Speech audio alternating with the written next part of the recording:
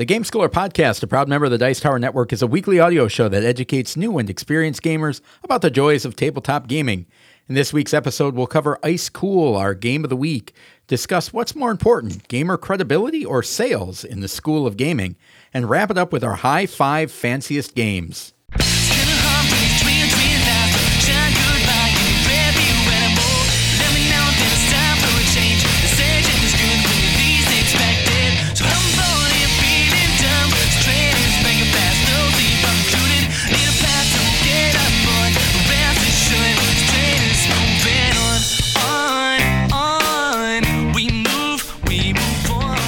Welcome to the Game Schooler Podcast. I'm your host, Doug Kotecki, along with my co-host, the esteemed and handsome Dr. Michael McCabe. Whoa, Doug, easy there. I'm not used to hearing that, not even from my own mother. How are things, man?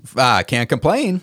Yeah. Loving life, playing games, what's not to enjoy? Life is good. Life is good. All right, so tell me what, you got any follow-up from last week? Well, I'm happy that we gave away a game. I got to tell you, when we've done that a half dozen times, right, where we give away a game to a listener, to someone on our Discord, and anytime we do that, that does bring me joy, just knowing that somebody is opening up a box and they got a free game.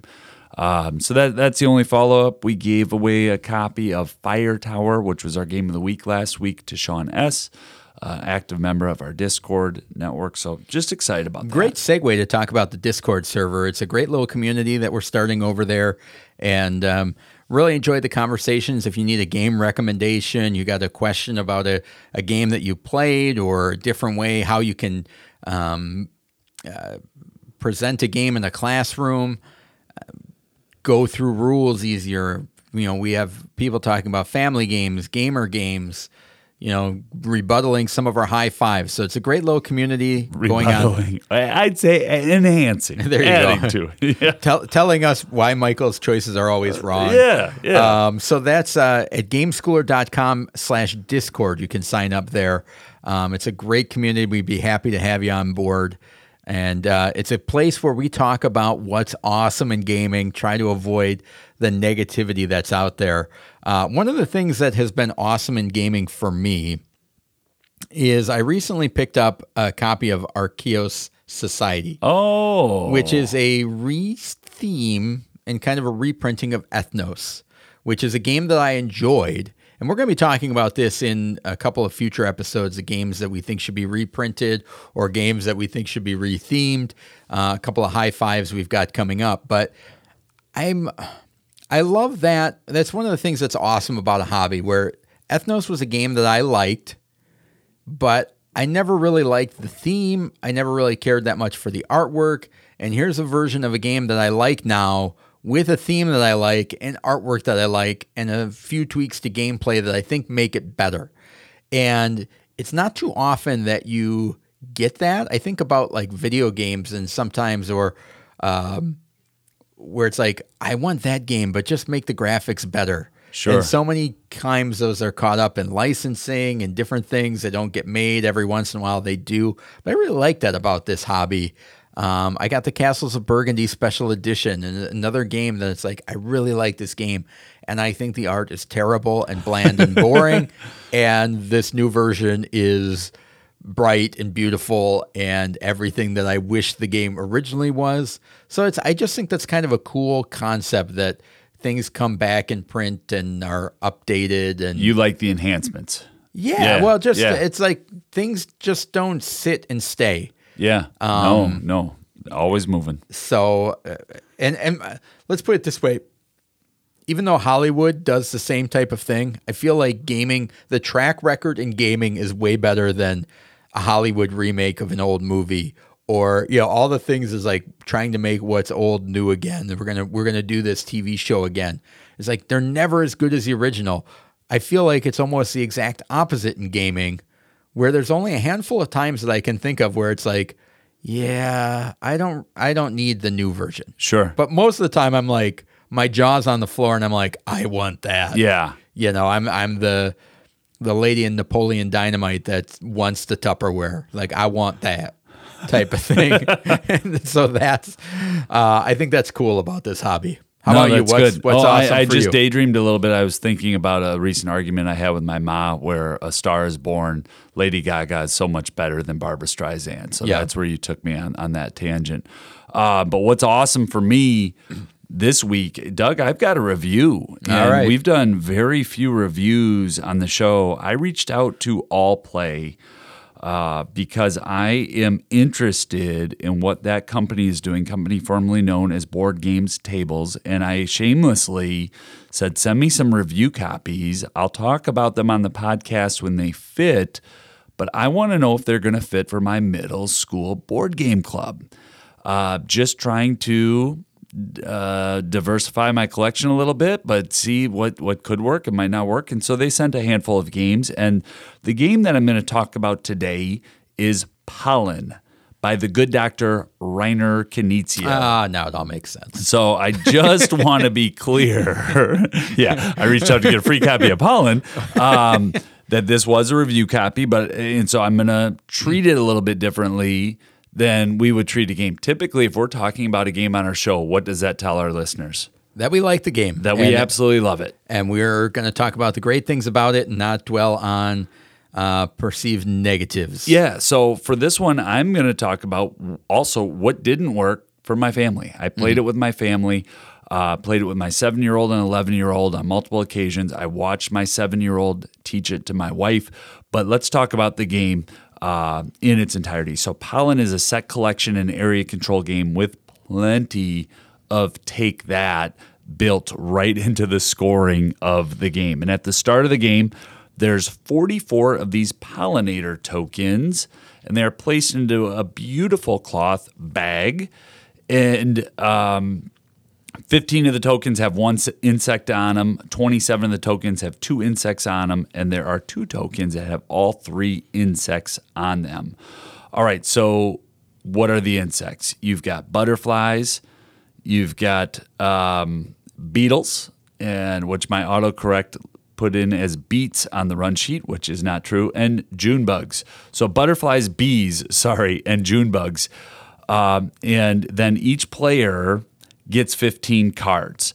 And as with a lot of Rainer games, when the game starts off, there's going to be 1 token in the middle of the table, and each player is going to have 5 cards, and you're going to play a card down, and then there's a token on deck, and then you're going to play that token somewhere that's on deck. So the cards themselves have these corners that are cut out in half circles, and the tokens sit in the corners of the cards. And once an insect is completely surrounded, that pollinates. That's kind of where the theme ties in here. And then the card is going to score out. So there are these nice little chunky wooden meeples of butterflies, June bugs, and bees.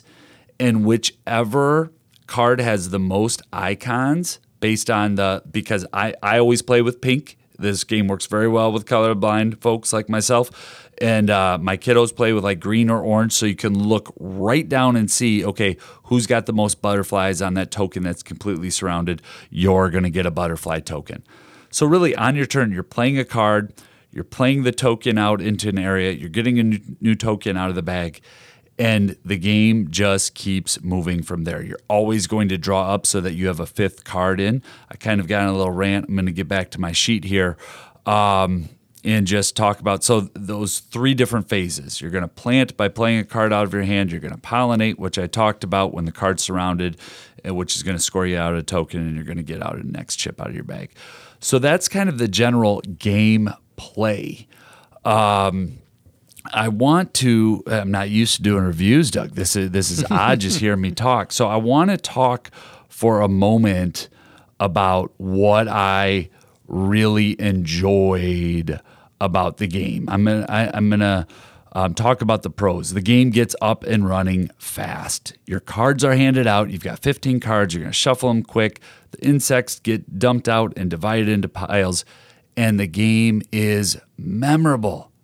after one play, my 7-year-old was able to walk my wife through the game. And my wife is a teacher. She likes to get the rule book. She likes to know it from start to finish before she sits down and play. So that to me is a huge pro of the game. You can get it up and running. Simple game flow. And then there's great little tension of the area control, because as the cards are getting played out, if I am pink and one of my daughters is playing as orange and another daughter is playing as green, I can just quickly scan the board that is being created each turn and see like, oh my goodness, green is starting to take over in this area of the table. I know that I need to get some pink up there or I'm never going to score out. And all those wooden meeples are just going to flow to the green player. And so that I didn't pick up on that the first time playing, but in repeated plays, that really stood out and my brain grasped it quicker than I did. And that was different from some other Reiner card games. That played out more like Reiner big board games with some of the area control.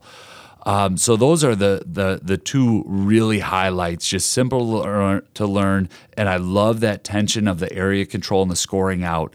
The drawbacks, all right, the cons. My 11-year-old is a distracted gamer. Doug mentioned it when he didn't call her out by name. I'm calling her out by name in the dog park episode. But Margaret has some of that middle school brain right now where it's moving in 3 different directions. You know, she's singing a song. She's playing 2 other games. She's playing a video game and playing a board game at the same time while asking what's for dinner. But did we even have lunch yet? Like, her brain's moving fast. And when I asked my kids what some of the drawbacks or cons were of the game, she said, you know, it can take a little bit longer. It does play up to 40 minutes. The side of the box says 40 minutes. Both of our games, one went 25 minutes. I think I clocked the other one at like 37 minutes. And then a 2-player game with Eliza got done in about 20 minutes. So it is about 10 to 12 minutes per player, which doesn't sound like a whole lot. But if you're used to playing Reiner Knizia games that get done in 15 to 20 minutes, a 40-minute game feels a lot longer to a kid. So that was one drawback. And then to me, the other drawback, look, I love what All Play is doing. The production quality, best Sobel art with Reiner Knizia design. I'm really glad he sent me a review copy. Yeah, I love this game. I'll play this game. This is going to go right into the middle school board game traveling bag here. We're going to play a lot of it. But this one does come in at $40 MSRP. And, you know, I've got Board Game Geek up right now. I'm looking at prices. Amazon today has it for $44. The secondary market on the Geek market is about $30. I just think that's a little bit more than, because we bring that in when we are reviewing a game before we take it on air as a game of the week. That's a little bit at a higher price point. I mean, yeah, you got nice art. Yeah, you've got a nice design. Yeah, you've got nice wooden pieces. But that's still a pretty decent chunk of change. I don't think I would run out and do $44 for this game. And then the last thing that I saved for the last, it has a Knizia scoring mechanism in it that I love.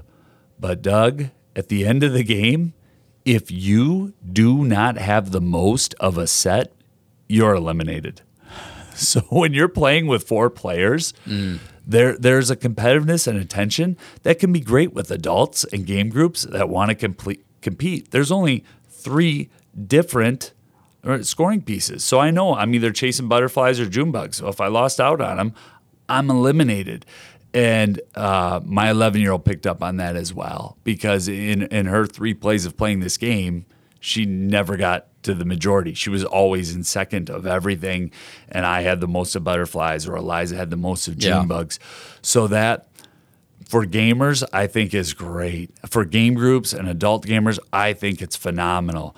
But I'm going to have a tough time teaching that to middle school kids. Yeah, that's going to be a challenge, and I'll take it into the board game club. I think it might be a hit. But boy, my wife did not like that. And I explained it to her very clearly in the front end. Just so you know, this has a Knizia scoring mechanism. And here's what I mean by it. Ties are unfriendly. Ties never count. So when you're scoring out, ties, nobody gets it.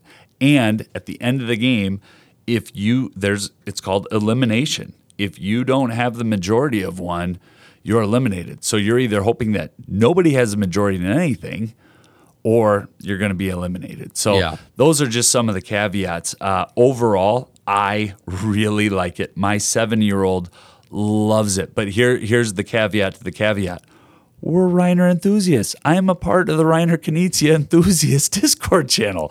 We have more Reiner Knizia in our house. I've spent more of my income on Reiner Knizia than most humans walking planet Earth.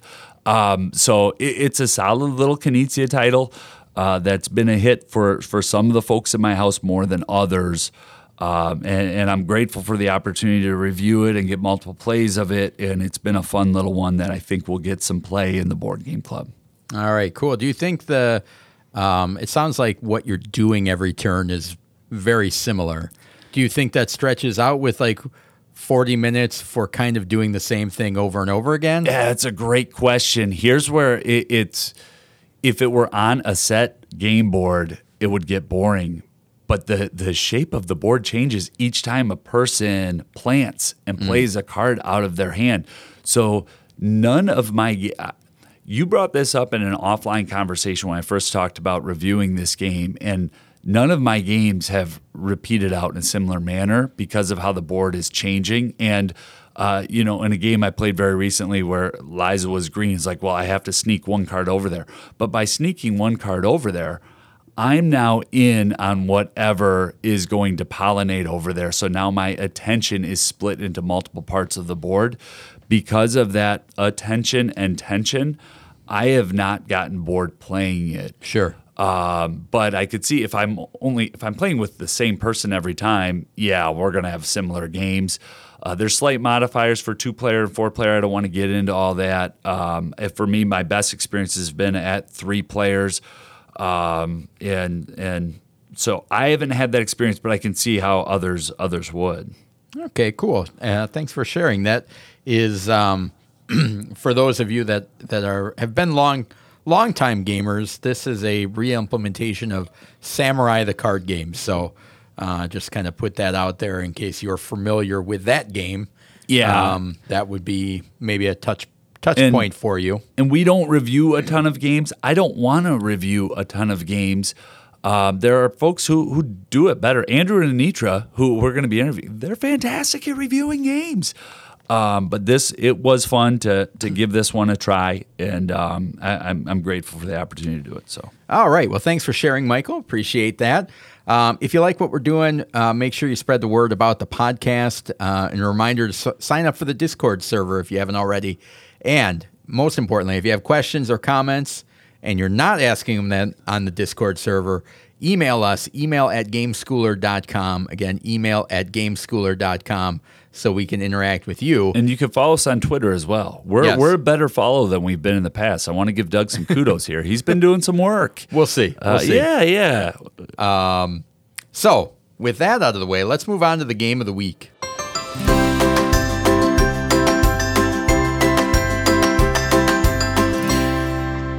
The game of the week. The game of the week is an in-depth look at a family-friendly game we think you should try if you get the chance. This week's game is ICECOOL. Doug, give us the stats. All right, ICECOOL, if you're looking for it on Board Game Geek, it is one word. Yeah, no space in there. No spaces there. Published in 2016 by Brain Games, and the designer is Brian Gomez, which is actually a pseudonym used by 4 game designers from Latvia that I am not going to try and pronounce, so I will save you that indignity. But the design team of Brian Gomez. Yes, yes, nailed it. The art is by Rinus Petersons, 2 to 4 players, 30 minutes, ages 6 and up. Board Game Geek says 5. They're going to get that right. Yeah. 3.5. Definitely be 5 it up. The complexity is a 1.04 out of 5, so barely above patty cake. And it was a 2017 Kinderspiel des Jahres winner. So that is the prestigious German Game of the Year, the Kids Game of the Year. This game won. ICECOOL is a flicking game in which each round one of the players takes the role of the hall monitor, also called the catcher. The penguins are represented by almost like Weebles wobbles, but they don't fall down, that type of thing. They're a little plastic penguin with a ball bearing at the bottom that makes it weighted. that you can flick around the halls of the school, which are made up of interlocking boxes that are in the main box. So you If take a or penguin nesting met box. a bowling pin, Yes. bowling pin, you'd have the little. Yes. So you take these nested boxes out and then create this whole school with different rooms that connect together, and that becomes your game board. So you take on the role as a hall monitor, and your aim is going to be to catch each other penguin and get points for that. The others, which are the runners, will try to run through several doors and gain fish that give them points on their way. So above several of the doorways in the school, there are fish of your color that when you are a runner, you are trying to go into the different rooms, go under that doorway. If you pass through that doorway, you collect a fish. If you're the hall monitor, you are trying to bump into the other penguins and knock them out of the round. If you do, you collect their student ID, which you will then turn in at the end of the round to collect fish. The round is going to end when either the hall monitor has caught all of the penguins, or one of the other penguins has captured all of their fish from the doorways. Each player will take turn as the hall monitor, so you'll do that once. And then at the end of the round or at the end of the game, the player will, with the most points on their fish cards, wins the game. And the fish cards come in 1, 2, and 3 values, so you don't know what somebody has, which is a great mechanism for younger players where I can go through, and hardcore gamers are going to hate it, but I can go through and dominate. But if I collect a whole bunch of ones and my kid got 3 threes, I may lose to them, which I appreciate that, especially with younger kids' games. The penguins can be flicked in a straight line, or you can make curves and even jump over the walls, Which is awesome. Each player will have to use the best of their skills in order to get the most points in this fun and exciting game. It's not just cool, it's ice It's cool. ice cool. Kind of want that on a t-shirt. Yeah. I'm not just cool, I'm ice cool. So, some of the great things about this game, the gameplay is fast, and the other thing I really like about it is it gets everybody up and moving around the table. Yep. So this is a game that you are not going to sit at the table. You are going to be getting up, moving around. The interaction's awesome with it. Yeah, it's a great kind of break up the monotony of game night game. I've had fun with playing this with kids, and I've had fun playing it with adults. It's one of those games that can get rowdy and cutthroat with adults and taking it way more serious than the game is intended to. The price really point on the game too, it's always right around $24, $25. Yeah. There's a lot of game in that box, especially with how it comes out of the box with the setup. You know what I mean? And it's one that we've wanted to talk about for a long time, but has recently come back into print. So it's kind of hard for a while there to get. The trick shots, curving around. I mean, there's ways that you can curve a penguin so it can go through 2 or 3 rooms at once. I finally was able to figure out jumps, which my kids just go crazy whenever I jump into a different room. How do you do it? Do you want to share your trick? It's in the rule book, actually. It tells you how. So if you want your penguin to curve, you hit it on the side that you want it to curve to. Yep, I get the curve, but how about the jump? You go low, right? No, just high. Like golfing, you go high. You flick their head off the ground and it bounces up. And so it's pretty cool the way that it works. The other thing that's really neat is that if you have 2 1-point cards, you can trade those in. Well, you don't trade them in. You still get the points for them, but you can flip them over and show that you have 1-pointers to take an additional turn right in a row. The game moves fast enough that people aren't really getting upset when they get knocked out. Everybody gets a chance to be the hall monitor. The table presence on this is amazing. Unbelievable. Well, and the theme. How many games have we described where you are penguins running through schools trying to buy some fish, and somebody might take your ID? Yeah. So it's the creativity behind the game was still a fun game. Anytime you get into dexterity games, I think there's a risk of it being very niche. And ICECOOL is silly. It's fast. Yeah. You can play with on a rainy day with kiddos and still have a fun time playing games. Yeah, I think anybody that walks in, especially like if this is set up and my kids walk in, it's like, oh yeah, like you are just drawn to it. The boxes are white. It looks like an igloo school. Everything's frozen on the artwork. And it also doesn't suffer from that thing that a lot of dexterity games have when you're talking about like a crokinole or something like where it's like hyper competitive or super skilled. Like this one, the variety and the scoring, I think, takes some of those elements out and makes it a little bit more relaxed of a game that I've played a lot of dexterity games. It's like I'm terrible at that, whatever dexterity that you're doing in that game. And it's just like, I'm just going to get destroyed, so I'm not really interested. But you're a high performer of penguin flicking, correct? Yeah, I think so. I'd like to think so. The other nice thing about the game, from a dexterity standpoint, I get nervous in a community and school setting. And I think ICECOOL, the penguins are not going to be bouncing off the walls. You're not going to hit a jump where it's going to break the smartboard. And so it does work in settings other than just somebody's home. Yeah, the only thing to be aware of is depending on how you flick the penguins, it can hurt. Yeah, well, your finger. Yeah, it can hurt your finger. So you got joke's on you. You got little kids that can be sometimes an issue. Not to the point where you've got kids running away from the table screaming by all means, but it is like, ooh, that stung a little bit.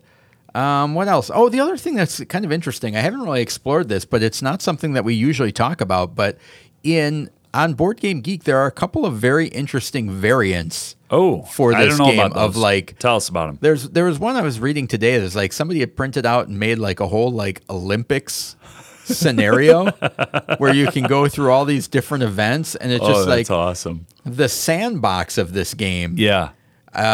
Normally that's not something I look into, but this one really intrigued me. I'm like, I bet there's some good variants that people have put together. So the forums are rich, huh? Yeah, and that's cool. There's also ICECOOL 2. Now that was the question that I had for you. I have not played ICECOOL 2. So what's the difference from the first one? And I think that there's a little bit more kind of special abilities with some of the cards, I think is one. And then you can combine them to make like a super school, and there are a couple of variants in that how you play. Like there is one that is just a race around the entire school. Whoever gets back fastest wins. There's a couple of team game, I think, in there. So if you can combine them, there's a lot of different variety and scenarios and variants that you can play. We've had a High-Five episode where we talked about gimmicks and favorite gimmicks. And Doug, I got to tell you, this game does one of my favorite gimmicks, and that's where you use the box as the game. Sure. I love that. To me, there's something about opening it up, being like, oh, we are going to play inside this box. And ICECOOL does that in a very cool and I think ingenious like an way. ICECOOL way? Yeah. Oh, there. I'm glad you said that. That's not my type of joke. So good job. Yeah. I think this is one of those games that has like what I would call a universal fit. Like this is going to fit in a after school, a family game night, convention, a gamers game night. Yeah. I mean, if you got some buddies and you want to put both of those games together, you're going to have a good time. One of those after some drinks games. Like this has so many applications that it fits. It's clear from Doug's voice that he loves the game, but we have another friend of the podcast who also loves this game and plays it with his son, plays it with his daughter, plays it with his wife. And I've heard anybody who gets this game into their collection, I hear them talk about it fairly frequently. Yeah. About playing good games lately. I played ICECOOL. I had my niece and nephew came over. We had an epic battle. It was fun, a lot of fun. I don't hear that about a lot of other games that have that 6+ number, and we've reviewed a ton of HABA games, have been games of the week that are awesome games, but we'll often talk about a ceiling or where this might, phase out at. ICECOOL, I have a number of 40-year-old dudes who tell me how much fun they had playing that game over the weekend. And I think that says a lot. There's not a ceiling to this game is what I'm trying to say. Well, and you would think like, okay, here's a game that applies to 5 or 6 year olds. I think 5's probably a little bit too right on the edge. My 3-year-old cousin could play it if I showed him. Yeah, probably. He's amazing. If I had a 3-year-old cousin, there'd be some other problems. But go ahead, Doug. Hey, don't say that. I have a 7-year-old cousin. But he's not 3. Close. But so you're talking about a game for potentially 6 years old and up that still has some pretty interesting skills in it. Yeah. This is a game that's got goals in which you have a clearly defined goal for the round. You're either trying to get through doorways or you're trying to hunt down the other penguins. The idea of self-mastery is in this game, a game that rewards players for learning from previous gameplay experience to become stronger gamers. You can learn how to become better at flicking the penguin. That is an acquired skill. And most importantly is the resilience. We talked about it last week with Take That. This game is like, oh, shoot, you got hit by the hall monitor. You're out for this round. But we're playing another round. And then you're gonna be the one that's trying to hit other people, and so it's got that, because the whole thing is Take That. Yeah, it's not as bad. Yeah, and similar to Fire Tower from our game last week, you're not sitting out that long. If you're sitting, the rounds are quick. I mean, how long is a full round? 5 minutes, 10 at minutes. Most. So you're probably sitting out 2 or 3 minutes. Yeah, and in that time, what do you do when you're sitting out in a game like this? You're picking a winner, and you're picking against somebody else, and you're still involved in the game. Well, and it's okay. So, say for example, I'm playing a round of this, and it's me and my 3 daughters. It's possible that I could knock all 3 of them out and get 3 points, depending on the cards that I get. Right? Yeah. But then, like when Piper goes through and she gets one of those fish. And I see her grab the fish card and look at it, and she gets this little smile on her face, like she just got a 3. She just got a card worth 3 points. So it's like even only by catching one fish, she's potentially matched my score. Right. So that the balance within the game allows all people to play and have a good time. Yes. Yeah. This is a game that's 100% about the journey and the gameplay, as much as it is about who the winner is. Yeah. And I like that it balances that line, and I think that's what makes it one of those games that has that universal fit where if I'm playing with a bunch of my gaming buddies as adults, it's like we're going to have a good time, we're going to laugh. Nobody's going to take it too seriously, but I can also go all the way down to 6 and 7-year-olds, and people are going to have fun because they felt like they were competitive even if they didn't get all the mechanisms right of dominating type of thing. Yeah, the one thing that I want to note that's in the forums on Board Game Geek, which I usually don't care about, but Doug has done an excellent job and of several episodes running of just bringing some of the critiques that are out there. And this could or could not be true. Okay, so take it for what it's worth. But different versions may flick differently because of where they're produced. And the word that's thrown around often in the forums is the ballast. And so I don't know. I played with Doug's version. The penguins flick great. I can't imagine that if I went out tomorrow and bought another version on Amazon or Target.com, not that I would buy on Amazon, but the price is great, man. $24. I almost bought on Amazon during the segment. That my penguins wouldn't flick. So I just want to put that out there. Is it that they're not flicking, or they're not flicking the way that they think that they should? I don't know. Okay. In the version or in the forum, in multiple places, there was talks about the 2017 version could be different from the newer version because of how the penguins look and how they flick. So, yeah, I think that would be a situation if you have played to me, that sounds like people being like on the competitive. Like if you're that hyper competitive that, well, I'm accustomed to my penguins flicking this way, and I've played this new version, and they don't flick exactly the same way. I think if you get a new copy right now, you're not going to know any different anyway. So what difference does it make? That's my point. But I think that's the biggest critique of the game. That's saying something, right? That some versions may flick better than other versions of the Kinderspiel award-winning game. Yeah. The kids game of the year, folks. Yes. So, anything else before we wrap up? No, great game, man. All right, so that's our game of the week, ICECOOL. Give it a try if you get the chance. A great convention game if you happen to see that in a gaming library. Don't be afraid to. That's one that you can pull off the shelf and get rolling and playing almost immediately with a very little rules teach and uptime. That's one where as somebody is building the board, the other person can get reading the rules and you will both be done at the same time. So give it a try if you get a chance. That's ICECOOL from Brain Games. Now let's move on to the School of Gaming.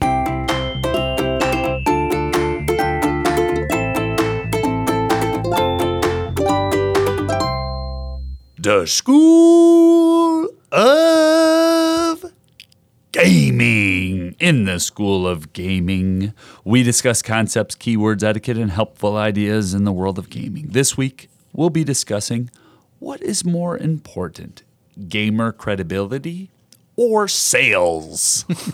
I always like when Adam Sandler makes an appeence for the introduction to he had a big impact. He had a big impact on my youth, man.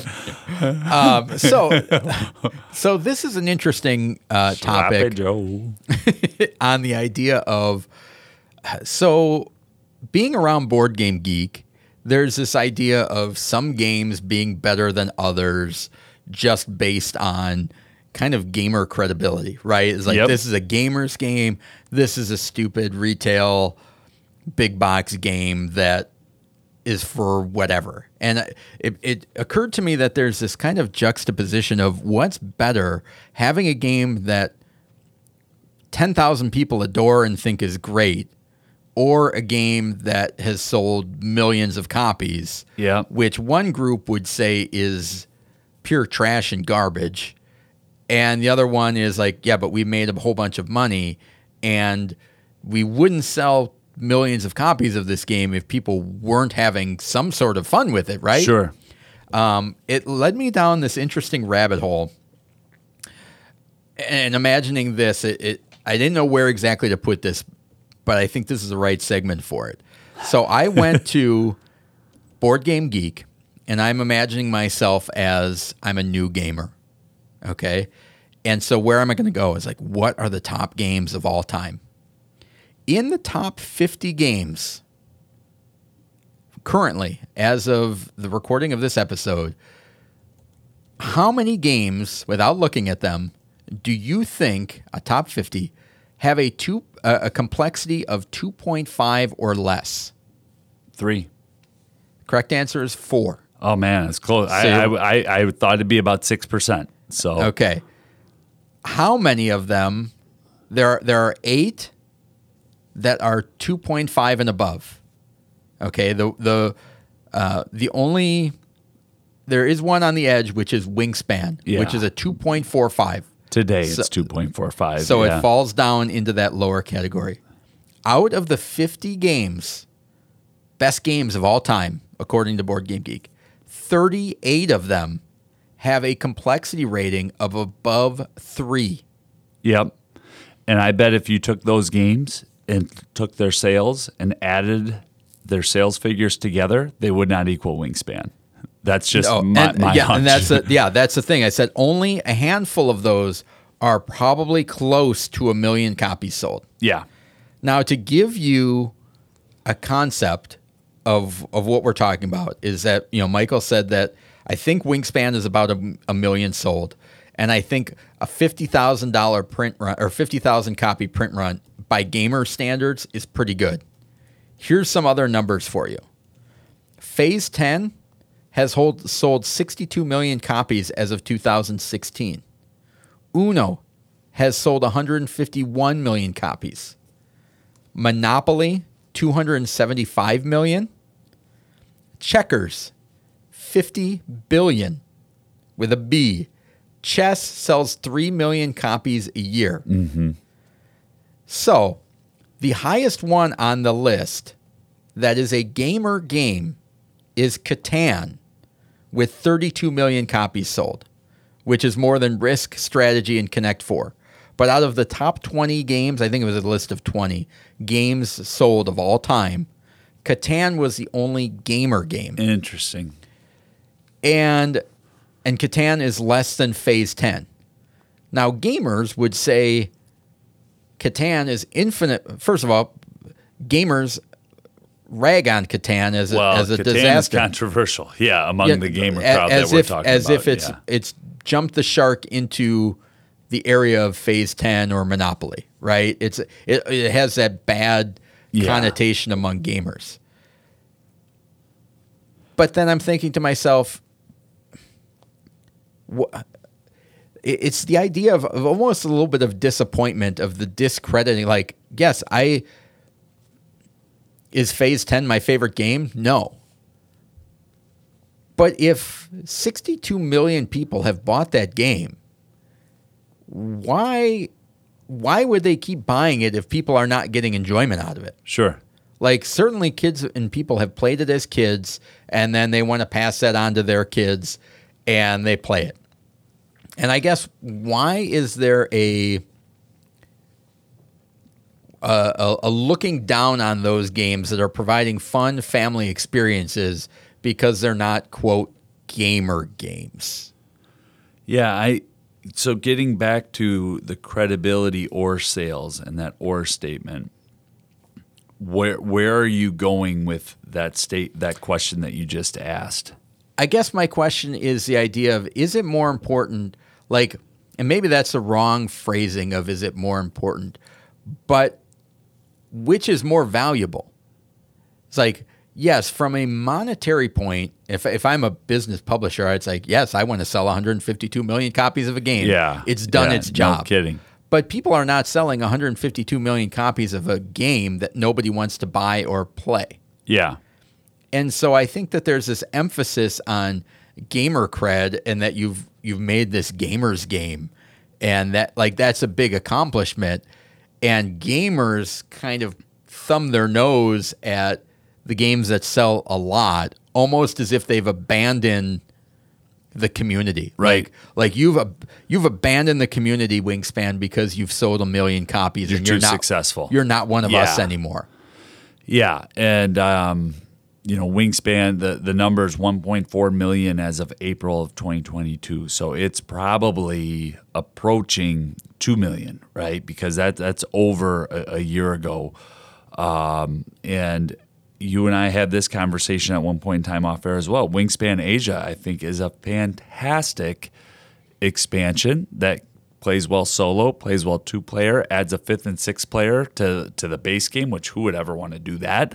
But just a great design that went under the radar, that barely got any publicity once it came out. And I think that's being a victim of its own success. Yeah. Which that does happen in the hobby. A game will become almost too successful, and then it gets dismissed because of its success. Yeah, like if I think about Catan and Ticket to Ride, I think Wingspan is on its way. That sounds like a great day of playing games, right? Of being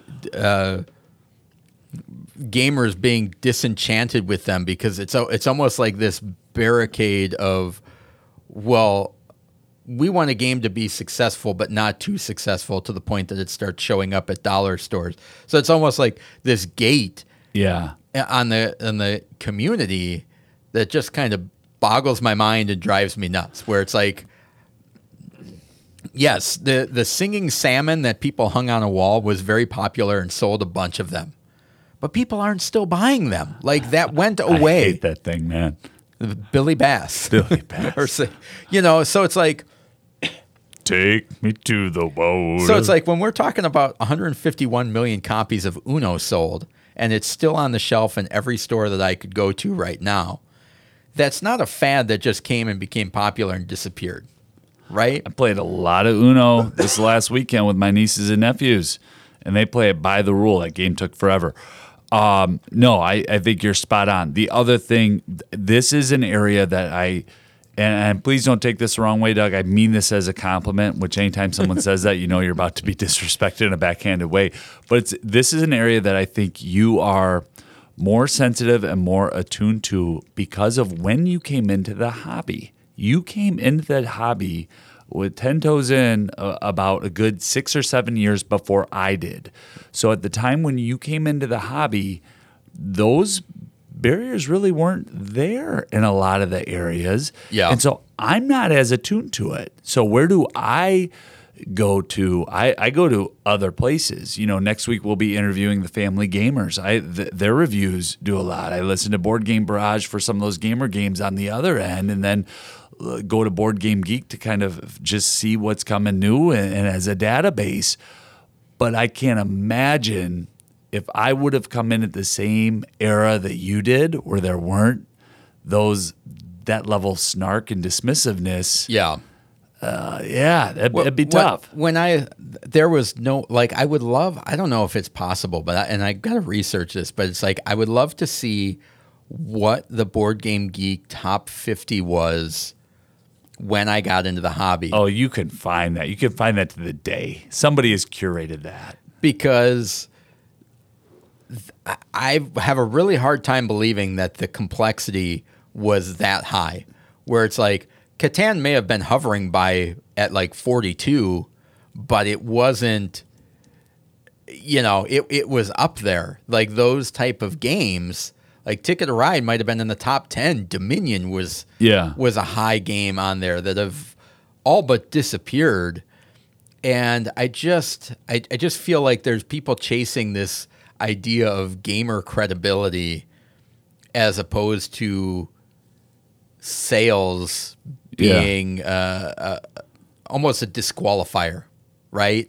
And I don't know, for whatever that's worth, whether it's disappointment, but I just feel like the idea of being more open to people liking what they like. Sure.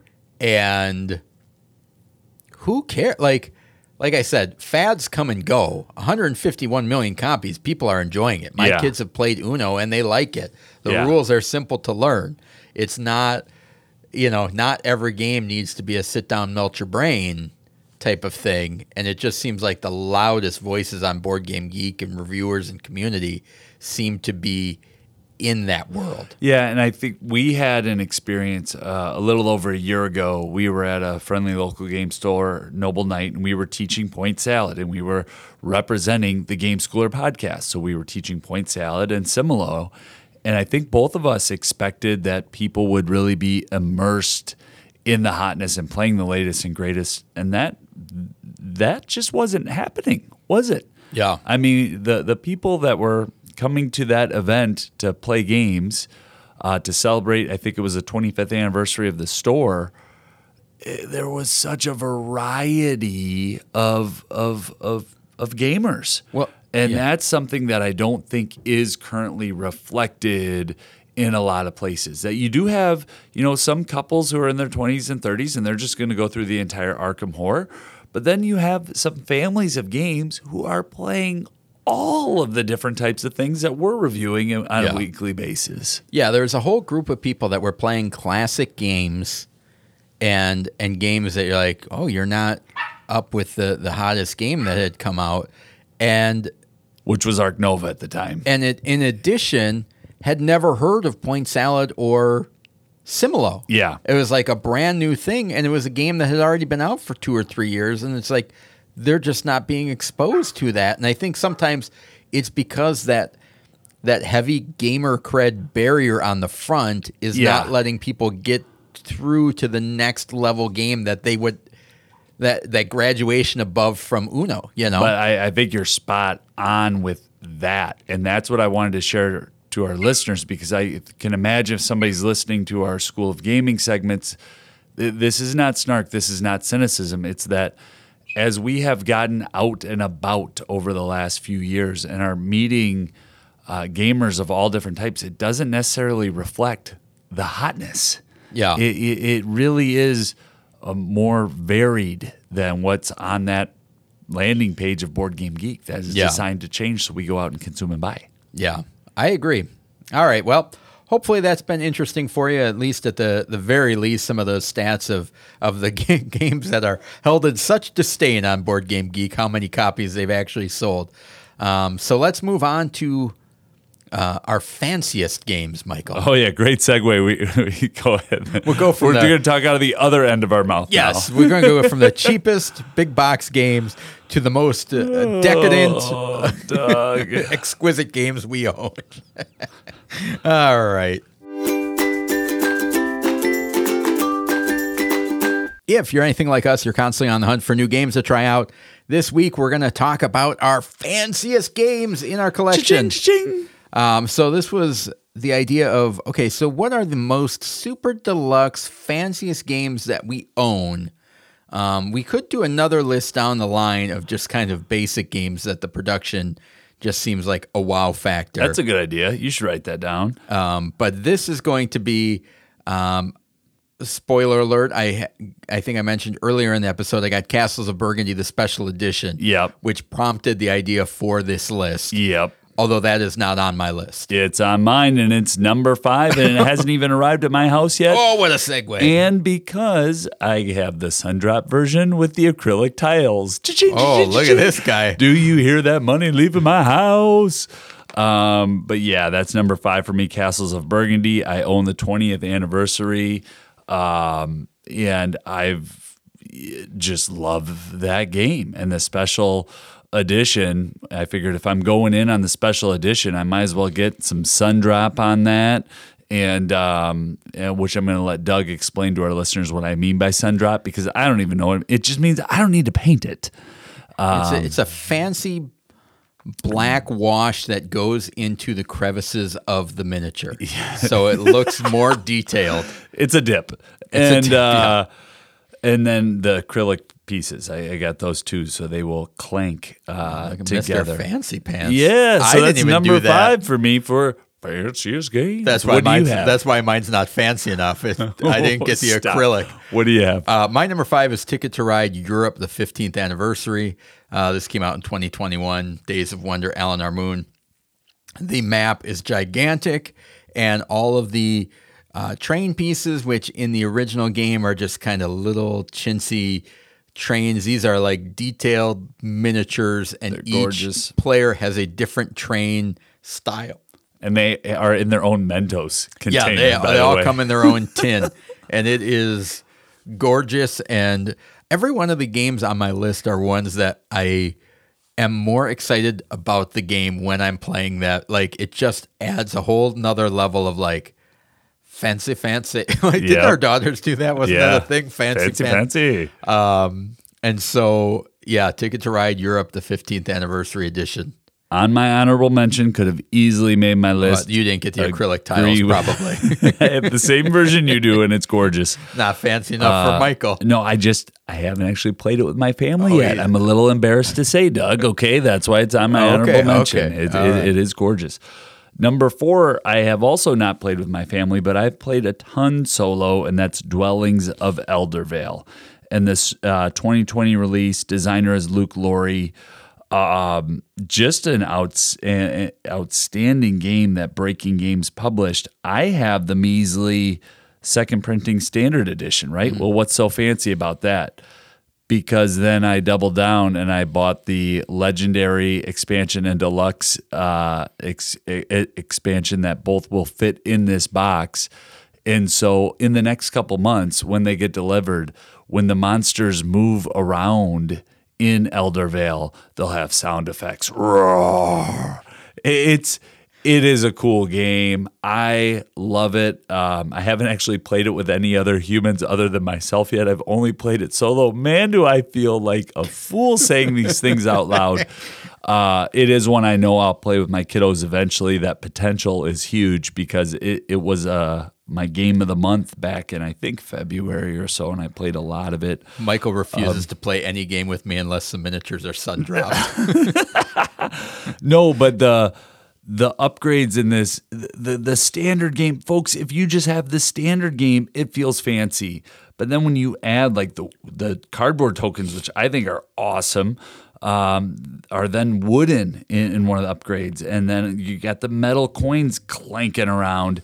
The other thing that's cool about Dwellings of Eldervale, which I notice other games are starting to do, but each player you play out of the tray. And this was one of the first games to actually do that. Really colorblind friendly as well. It's a cool game for that I enjoy, and I hope to get others involved in over the next few years as well. All right. My number 4 is probably going to be higher on Michael's list because I think his edition is a little bit fancier than mine. Because I think he got all the boat the boat containers that my edition doesn't have. My number 4 is Everdell, the Complete Collection, published in 2022 by Starling Games. This has every expansion. Oh, I'm laughing so hard, I'm crying. It has every expansion in it and fancy wooden components for every It's glorious. Animal, critter. It's gigantic. I need to put a separate section onto the game room to fit it. No person needs it, but boy, am I glad I have it. Exactly. Yeah. It's 20 pounds, folks. The Evertree is wood. The great thing about this game is the freak out that people had because the box corner split. I mean, universally, when this got delivered and people opened it up, one of the corners was split. And my thing is, it's 20 pounds. Of course the corner is going to be split. Yeah. It's 20 pounds in a box. Well, I would have paid an extra $200 for a wooden box to keep it secure. Maybe Walt will build that. Yeah, Your dad will get build him on that, yeah. Yeah, we're getting a little loopy. It was going to be one at my list, but I promised myself no crossover, so I'm going to sub in another game at one. No, you're lying. No, I'm not lying. You I'm leave it being at 1. That's what it is to you. Anything else to say on Everdell Complete Collection? No, I'll let you talk about it when you get All right. to it. Oh, awesome game. Maybe I'll keep it at 1. Number 3 for me is Wonderland's War. And Wonderland's War, I just need to get a little organized here. 2022 release, designer Tim Eisner, Ben Eisner, and Ian Moss. And then the art is Manny Tremblay. Druid City Games published this, and Skybound Games also helped to get it out somewhat. It's an Alice in Wonderland themed game, which I could take or leave the theme until I play this game. And the board is massive. It's going to take up whatever table you're playing on. You're playing on a ping pong table, it's going to take up the whole table. But there's 2 different phases to Wonderland's War. The first phase, you're at a tea party, and when you're going around the table at the tea party, you are collecting cards and getting chips that you then put into your bag that you're going to use in the battle phase. So there's some area control to it as well.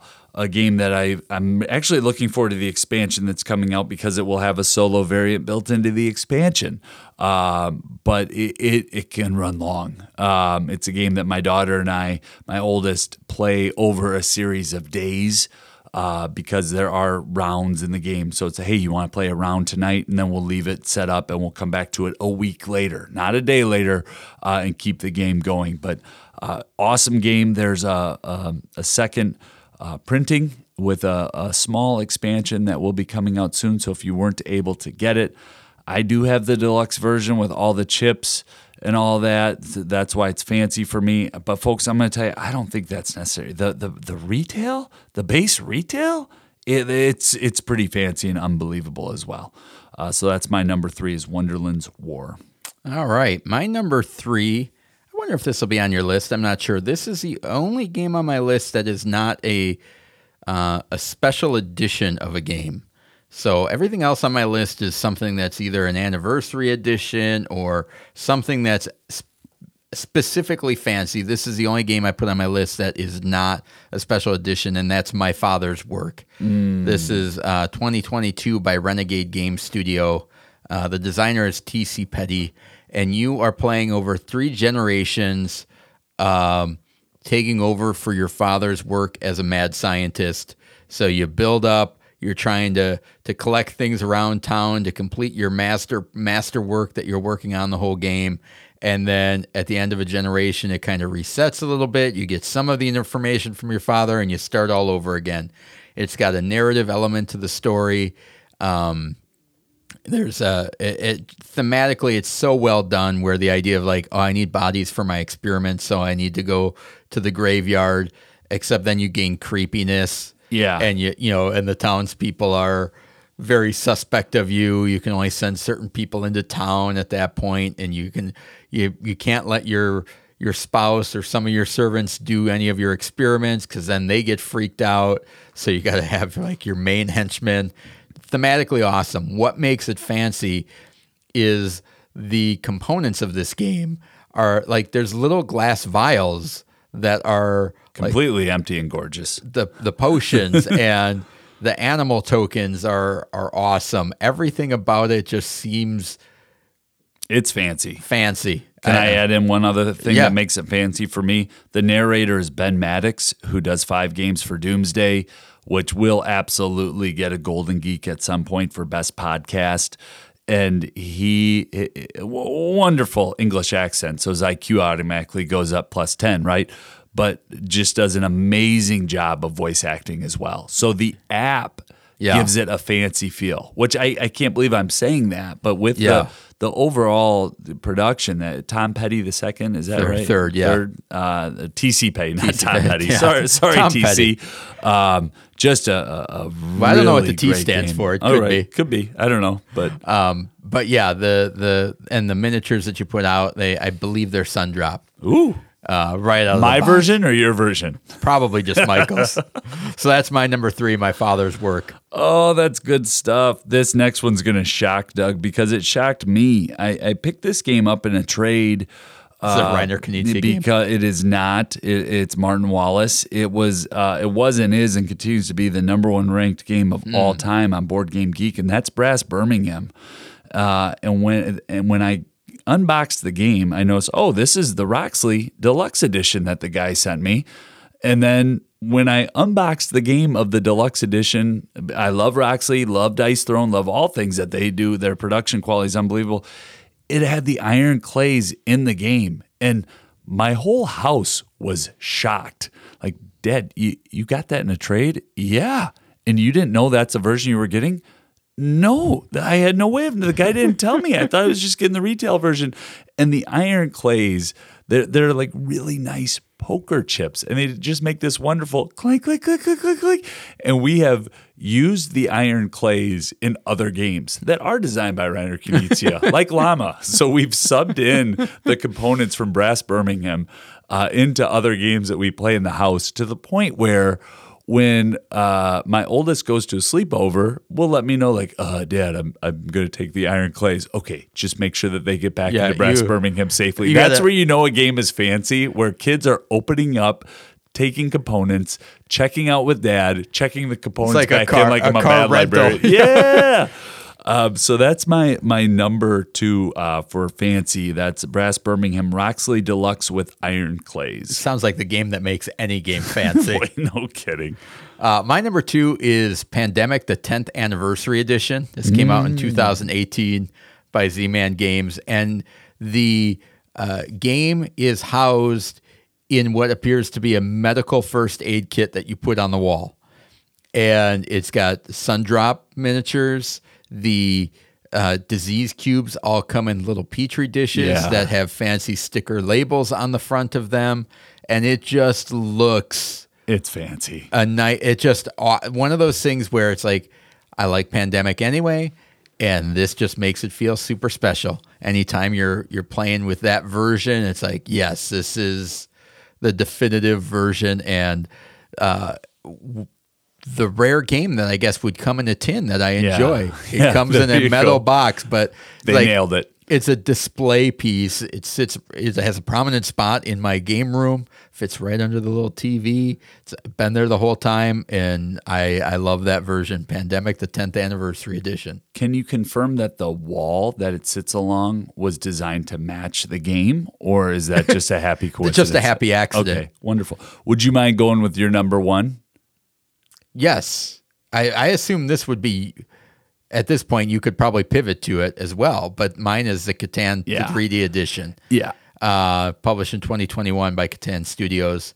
And it is a full 3D edition of the game in which, so the original game, one of the reasons I love this game from a functionality standpoint is my copy of Catan, my original copy of Catan, and every copy of Catan I've had since, the cardboard version always warps. It gets beat up. And I can never fit the water pieces on the outside without all of the inner tile island pieces fitting in well. Yes. And so this 3D version will never have that issue. Well, and the trays that hold the cards and all the other just wonderful little pieces. Yeah. If this doesn't scream fancy, what does? It's got the mountains are elevated. There are little sheep on the fields, and just a phenomenal production. And quite frankly, for the amount of, I think it's dropped down in price quite a bit.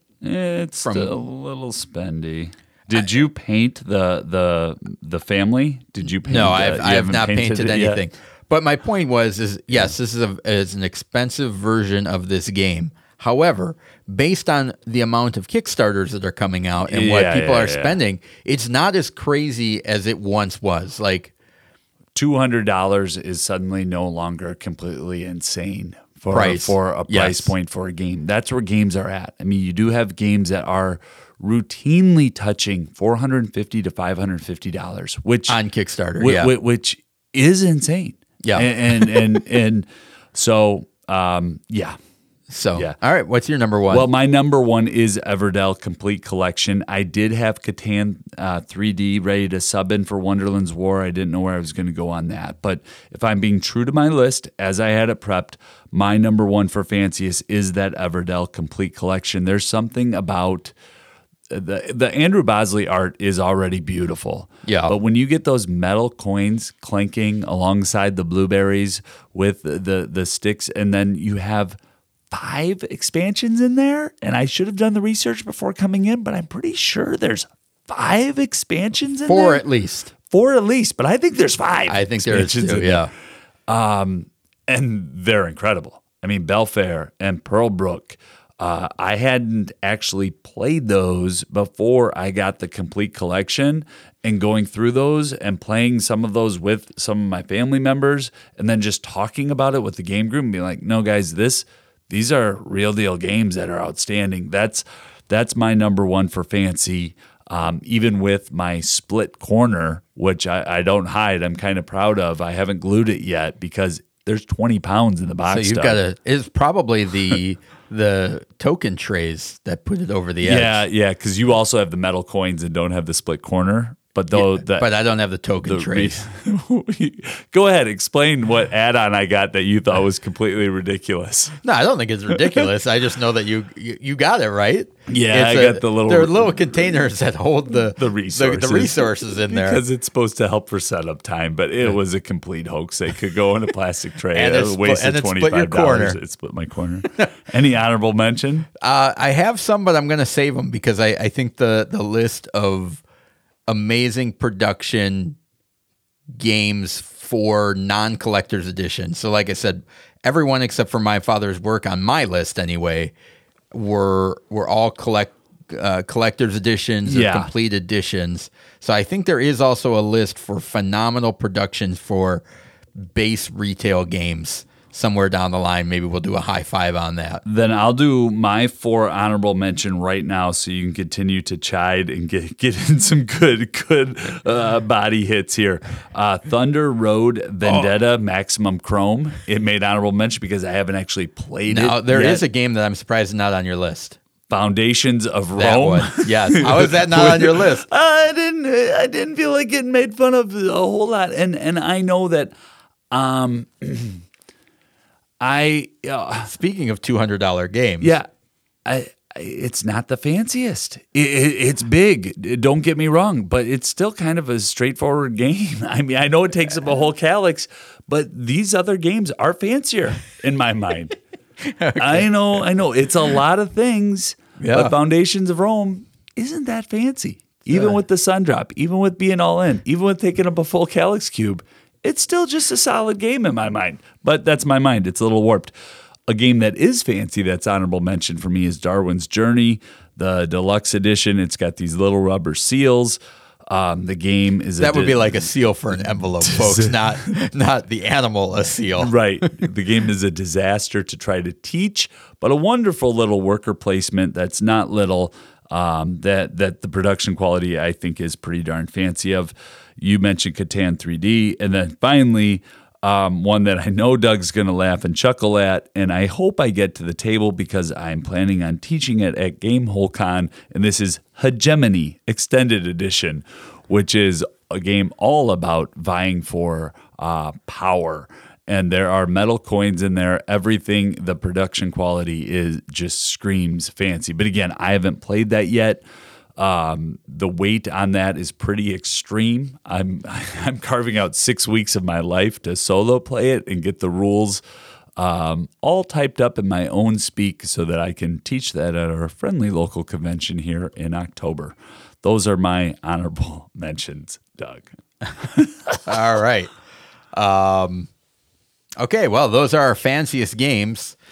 Not sure how to segue out of that one.